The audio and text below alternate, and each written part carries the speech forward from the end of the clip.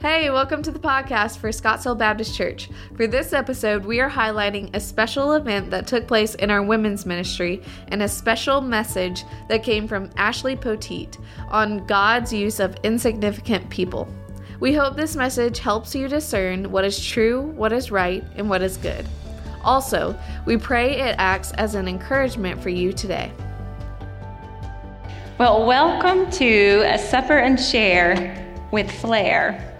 And you know, if our pastoral staff entrusted the women's ministry to Jamie Bentfield, they knowingly signed up for Flair. Am I right? She does not disappoint. Well, all joking aside, we are so grateful that God has led Jamie to this role for what she will do in her service to the Lord and the women here at Scotts Hill. And we thank her so much, she and the women's ministry team, the whole team, for everything that has gone on tonight. It has been wonderful. So thank you very much for that. So I am Ashley Poteat, and I apologize for that old photo. I'm blaming it on COVID. That's kind of the trend these days. Mainly, we haven't had haircuts, and my little boys won't wear pants anymore. So that's as good as it gets. But as we consider a flare, what is a flare? Like, what is the actual definition? Well, a flare is a fire or blaze of light used especially to signal, illuminate, or attract attention. A flare is a fire or blaze of light used especially to signal, illuminate, or attract attention. And as we look at the scriptures, we have countless examples of how God has drawn attention to himself in miraculous ways. I mean, he spoke all of creation into existence. He parts entire bodies of water for his people numerous times. I mean, he announces the birth of his son with a multitude of heavenly hosts. Jesus himself was called the light of the world. But that's not always the way God operates. And tonight I want us to flip that idea on its head. And I want us to consider that while our God is able, he does not always employ the use of flares. So if you have a copy of the scriptures, or if you have your phone, you want to follow along, it'll also be on the screens. If you want to turn with me to 2 Kings chapter 5. 2 Kings chapter 5, and as you're turning there, I'll just set the scene for you. So the year is 850 BC. Israel has fallen captive to Syria, but a remnant remains in Samaria. And Elijah, the great prophet, has just been taken up to heaven by chariots of fire. And Elisha, his successor, is serving as a prophet to the people in his place. And that's where our story picks up. So let's read the word of the Lord.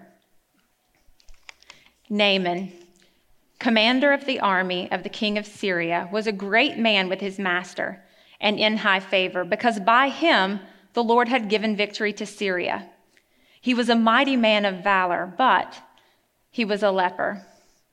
Now the Syrians on one of their raids had carried off a little girl from the land of Israel, and she worked in the service of Naaman's wife. She said to her mistress, "Would that my Lord were with the prophet who is in Samaria. He would cure him of his leprosy." So Naaman went in and told his Lord, "Thus and so spoke the girl from the land of Israel." And the king of Syria said, "Go now, and I'll send a letter to the king of Israel." So he went, taking with him 10 talents of silver, 6,000 shekels of gold, and 10 changes of clothing. And if we skip down to verse 9, it says, "So Naaman came with his horses and chariots and stood at the door of Elisha's house. And Elisha sent a messenger to him, saying, 'Go and wash in the Jordan 7 times. And your flesh shall be restored, and you shall be clean.' But Naaman was angry and went away, saying, 'Behold, I thought that he would surely come out to me and stand and call upon the name of the Lord his God and wave his hand over the place and cure the leper. Are not Abana and Pharpar, the rivers of Damascus, better than all the waters of Israel? Could I not wash in them and be clean?' So he turned and went away in a rage. But his servants came near and said to him, 'My father, it is a great word the prophet has spoken to you. Will you not do it? Has he actually said to you, wash and be clean?' So he went down and dipped himself 7 times in the Jordan, according to the word of the man of God. And his flesh was restored like the flesh of a little child, and he was clean. Then he returned to the man of God, he and all his company, and he came and stood before him, and he said, Behold, I know that there is no God in all the earth but in Israel. Let's pray. Father in heaven, we thank you for your word. It is a gift to us. I pray that you would help me interpret it rightly. I pray that it would pierce all of us, that we would be convicted, challenged, and changed for your glory. Move by the power of your Spirit in this place tonight, and we ask these things in the name of Christ. Amen. Our God does not always employ the use of flares. Let's keep Naaman's story in mind and break this down further. Our God is a God of unconventional means. Our God is a God of unconventional means. So by show of hands, how many of you in the room tonight are married? And how many of you have ever asked your husband to do something, watched the way he did it, and thought to yourself, have mercy. I never would have done it that way. Now, I can think of a few examples, smaller examples, like when I've asked Jeffrey to help dress the children. Or when I've said, hey, can you stop by the store? We need milk and bread, and we get Doritos and Oreos and all those other things. But this one time, we decided to install an above-ground pool. And I will spare you the details, but let me just say, have mercy. I never would have done it that way. Do we have a picture of those sweet children? I mean, doesn't that make y'all say, have mercy? And it's not that it's wrong for us to think that we should do things differently, but our problem comes when we think that our way is the right way, and then we apply that to our relationship with the Lord. Friends, our God is able to do all he pleases, as he pleases, whenever he pleases. He's not bound by what we perceive to be sensible or logical. And 2 Kings gives us that example of Naaman. He's a man of great wealth and success, perhaps even fame, who is literally rotting away from an incurable illness. The scriptures say that he was a leper. For those of you who aren't familiar with leprosy, it's a disease of the skin and nerves. And while leprosy in the Bible can refer to any number of skin conditions, it could have led to the loss of limb. And regardless, it always carried with it a social stigma, kind of a shame. As lepers entered towns, they were required by law to scream, unclean, unclean. If you can just imagine how shameful that would have been. And in ancient times, leprosy was both chronic and incurable. So if you or I were writing the story, maybe we would have developed a hero who kind of defies the medical knowledge of the day, develops a cure, Naaman's healed, there's all this fanfare. I mean, after all, he's a man of great wealth. Or maybe you want a little more flair, and maybe somebody waves a staff over the place and it's instantly cured. I mean, that's what Naaman said he expected, right? He said, behold, I thought that he would surely come out to me and stand and call upon the name of the Lord his God and wave his hand over the place and cure the leper. I mean, he goes as far as say, at least he could have sent me to a clean river. But God isn't bound by our ideas or expectations. Go and wash in the Jordan 7 times. I mean, surely Naaman, a man of great esteem and power and wealth, he was probably bathing as often as his counterparts. One more dip in the Jordan wasn't going to do it. I mean, that muddy river. But God's strategies don't have to match ours. And I think he knew that would perplex us. We see in Isaiah 55, 8 and 9, it says, for my thoughts are not your thoughts, neither are your ways my ways, declares the Lord.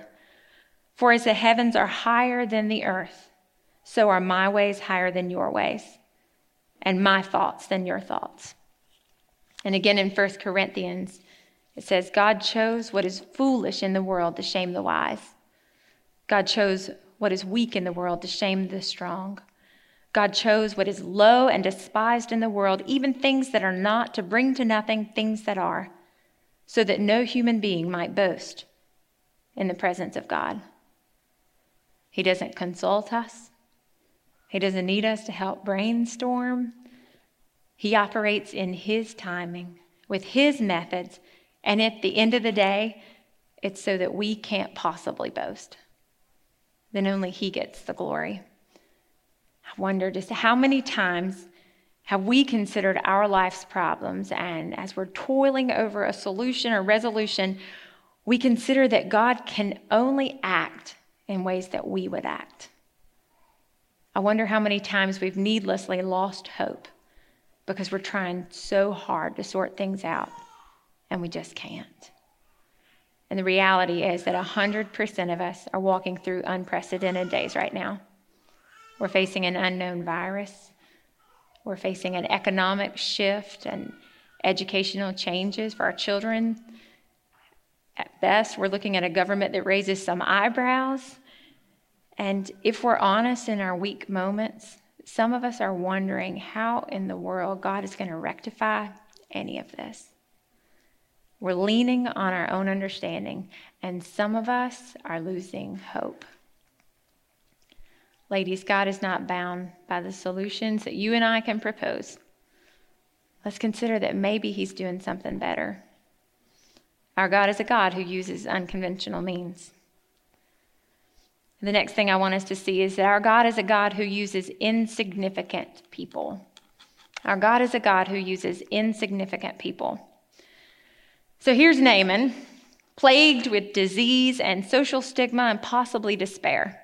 His career may have been on the line. His life may have been on the line. I mean, he needed a miracle. And he may have thought that he needed a knight in shining armor, somebody kind of like himself. But who does God use? God uses a little girl. And I actually found her story in one of my kids' story Bibles. This is what it says. It says, once upon a time, there was a little girl without a name, without an age, without a genealogy worth telling, a little girl of obscurity. Assumedly, she lived with her parents, who were probably not people of affluence, and maybe she had a sibling or 2 or 5 or maybe 9, and she might have lived in a one-room hut with a thatch-colored roof with her 2 pet goats, or maybe she didn't. We don't know. And one day, while she was playing in the sand in front of her home, she heard the faint thundering of horses' hooves. And in her curiosity, she looked up from her play, and she saw in the hazy distance the dust of the earth billowing up in great swirling clouds. And then she heard the screams of the village women. And in one great undefined moment, she was swept away by a pair of dirty, calloused hands, swept away with Syrian captors to be taken to an unknown land, to become a slave in service to the wife of Naaman, where she would be used by God. The end. Now, y'all know I'm joking. No children's authors that bad. Just made that up. But you get the point, don't you? I mean, who was she? She was a nobody. She was a nobody, and God used her to share the message of where Naaman would find healing. She said, would that my Lord were with the prophet in Samaria. He would cure him of his leprosy. Now, if you know the scriptures, you know there are plenty of times we see people and we recognize their significance. If you think about the book of Genesis, you've got Joseph, favored son of Jacob, Pharaoh's right-hand man. And what does he do? Single-handedly saves the world from the famine. Then you've got Moses, prince of Egypt, adopted by Pharaoh's daughter, raised in the palace, and he marches 1 million people out of Egypt after 400 years of slavery. Significant people. But there are countless others who don't make a name for themselves. I think about Ruth, the widowed Moabite woman, or Esther, the orphaned Jew masquerading in Persia, or Mary, young, unremarkable teenager. But these examples of obscurity, they kind of go against the cultural grain, don't they? I mean, we don't usually want to be people who are relatively unknown. I mean, we would like some recognition, or at least a little thanks and acknowledgement. It kind of reminds me of the story of Togo. Have y'all seen that movie? Are y'all familiar with Togo? Just saw it. And so for those of you who aren't aware, in the year of 1925, diphtheria threatened the town of Nome, Alaska, threatened to wipe it off the map. Many children had taken ill, and there was a serum shortage. So there were a team put together of 19 dog sled teams who would travel over 600 miles in relay fashion during the storm of the century to retrieve the serum that was necessary for the town. And at the end of the day, when it's all said and done, all the accolades are kind of misplaced in a dog named Balto, who really did very little to contribute to the salvation of Nome. Well, in recent years, millions of dollars have gone into righting this historical wrong to ensure that Togo, the true hero, gets the glory. Now, I, for one, am all for historical accuracy. But the sinful part of me kind of resonates with Togo. Like, let's make sure I get my name in lights. But God doesn't operate that way. The glory, the recognition, it doesn't belong to us. This little girl, she shows up for 3 whole verses. We never hear another word about her. We don't even know if Naaman thanked her. But none of that mattered. Ladies, this may not feel like a pep talk tonight. I'm not good at pep talks. But if we're honest, most of us are women of insignificance. Most of us are not going to be world leaders. We're not going to cure cancer. We're not going to influence millions. At best, most of us are going to leave a legacy like this little girl. But don't let that discourage you. We don't have to be women of significance to be used by God. All the esteem or renown we will ever need will be found in directing the attention of those around us to a God of significance. Be encouraged. Ours is a God who uses insignificant people. There's one more truth that I wanted to point out tonight in our time together. Our God is a God of unimaginable healing. Our God's a God of unimaginable healing. Now, if you haven't heard a word I've said so far, don't miss this. Naaman's physical condition of leprosy, his healing, historical facts, they actually happened. But God gave us this story to point to a greater spiritual reality. Because the reality is, regardless of our rank in life, regardless of our physical afflictions, we are all plagued with a spiritual leprosy that's called sin. And sin is essentially our rejection of God's rightful rule over our lives. We're born with this heart of rebellion, and we are rotting away from our chronic incurable illness. The bad news is that there's nothing we can do. The worst news is that our situation is actually a lot more dire than Naaman's, because ours carries with it a promised judgment and a death sentence.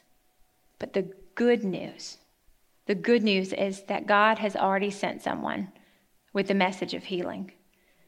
And while we're not told to bathe in a dirty river, we're told to do something that makes our heads spin equally. We're told to do something simple and watch God do the miraculous. We're told to bathe in the blood of Christ. And if that's an unfamiliar phrase to you, Christ's blood was shed for your sins. And what you're called to do, invited to do, is to acknowledge that sin, to acknowledge that spiritual leprosy, to turn away from it and trust that Jesus took that judgment and death sentence that was yours when he died and when he rose again.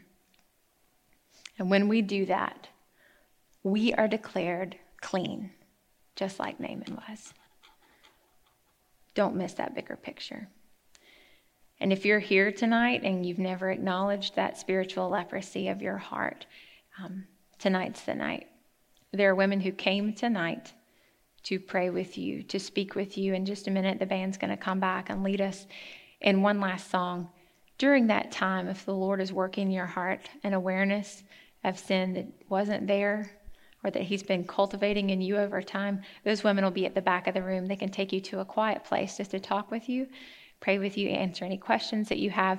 For those of you here tonight who have been healed from that spiritual leprosy, let's use this next few minutes to consider whether we're trusting God to use his unconventional methods and insignificant people like us to accomplish his purposes. Thank you for joining us on the Scotts Hill podcast. Thank you to those who continue to give generously to this ministry. If you want more information about Scotts Hill, how to get connected in your community, or want to know more about Jesus, visit scottshill.org/nextsteps for more information. If you enjoyed the podcast, you can subscribe to get notifications of future episodes. You can also share it with your friends via text message or take a screenshot and post it on your social media stories. Just make sure to tag us at Scotts Hill. Thanks so much for listening. Until next time.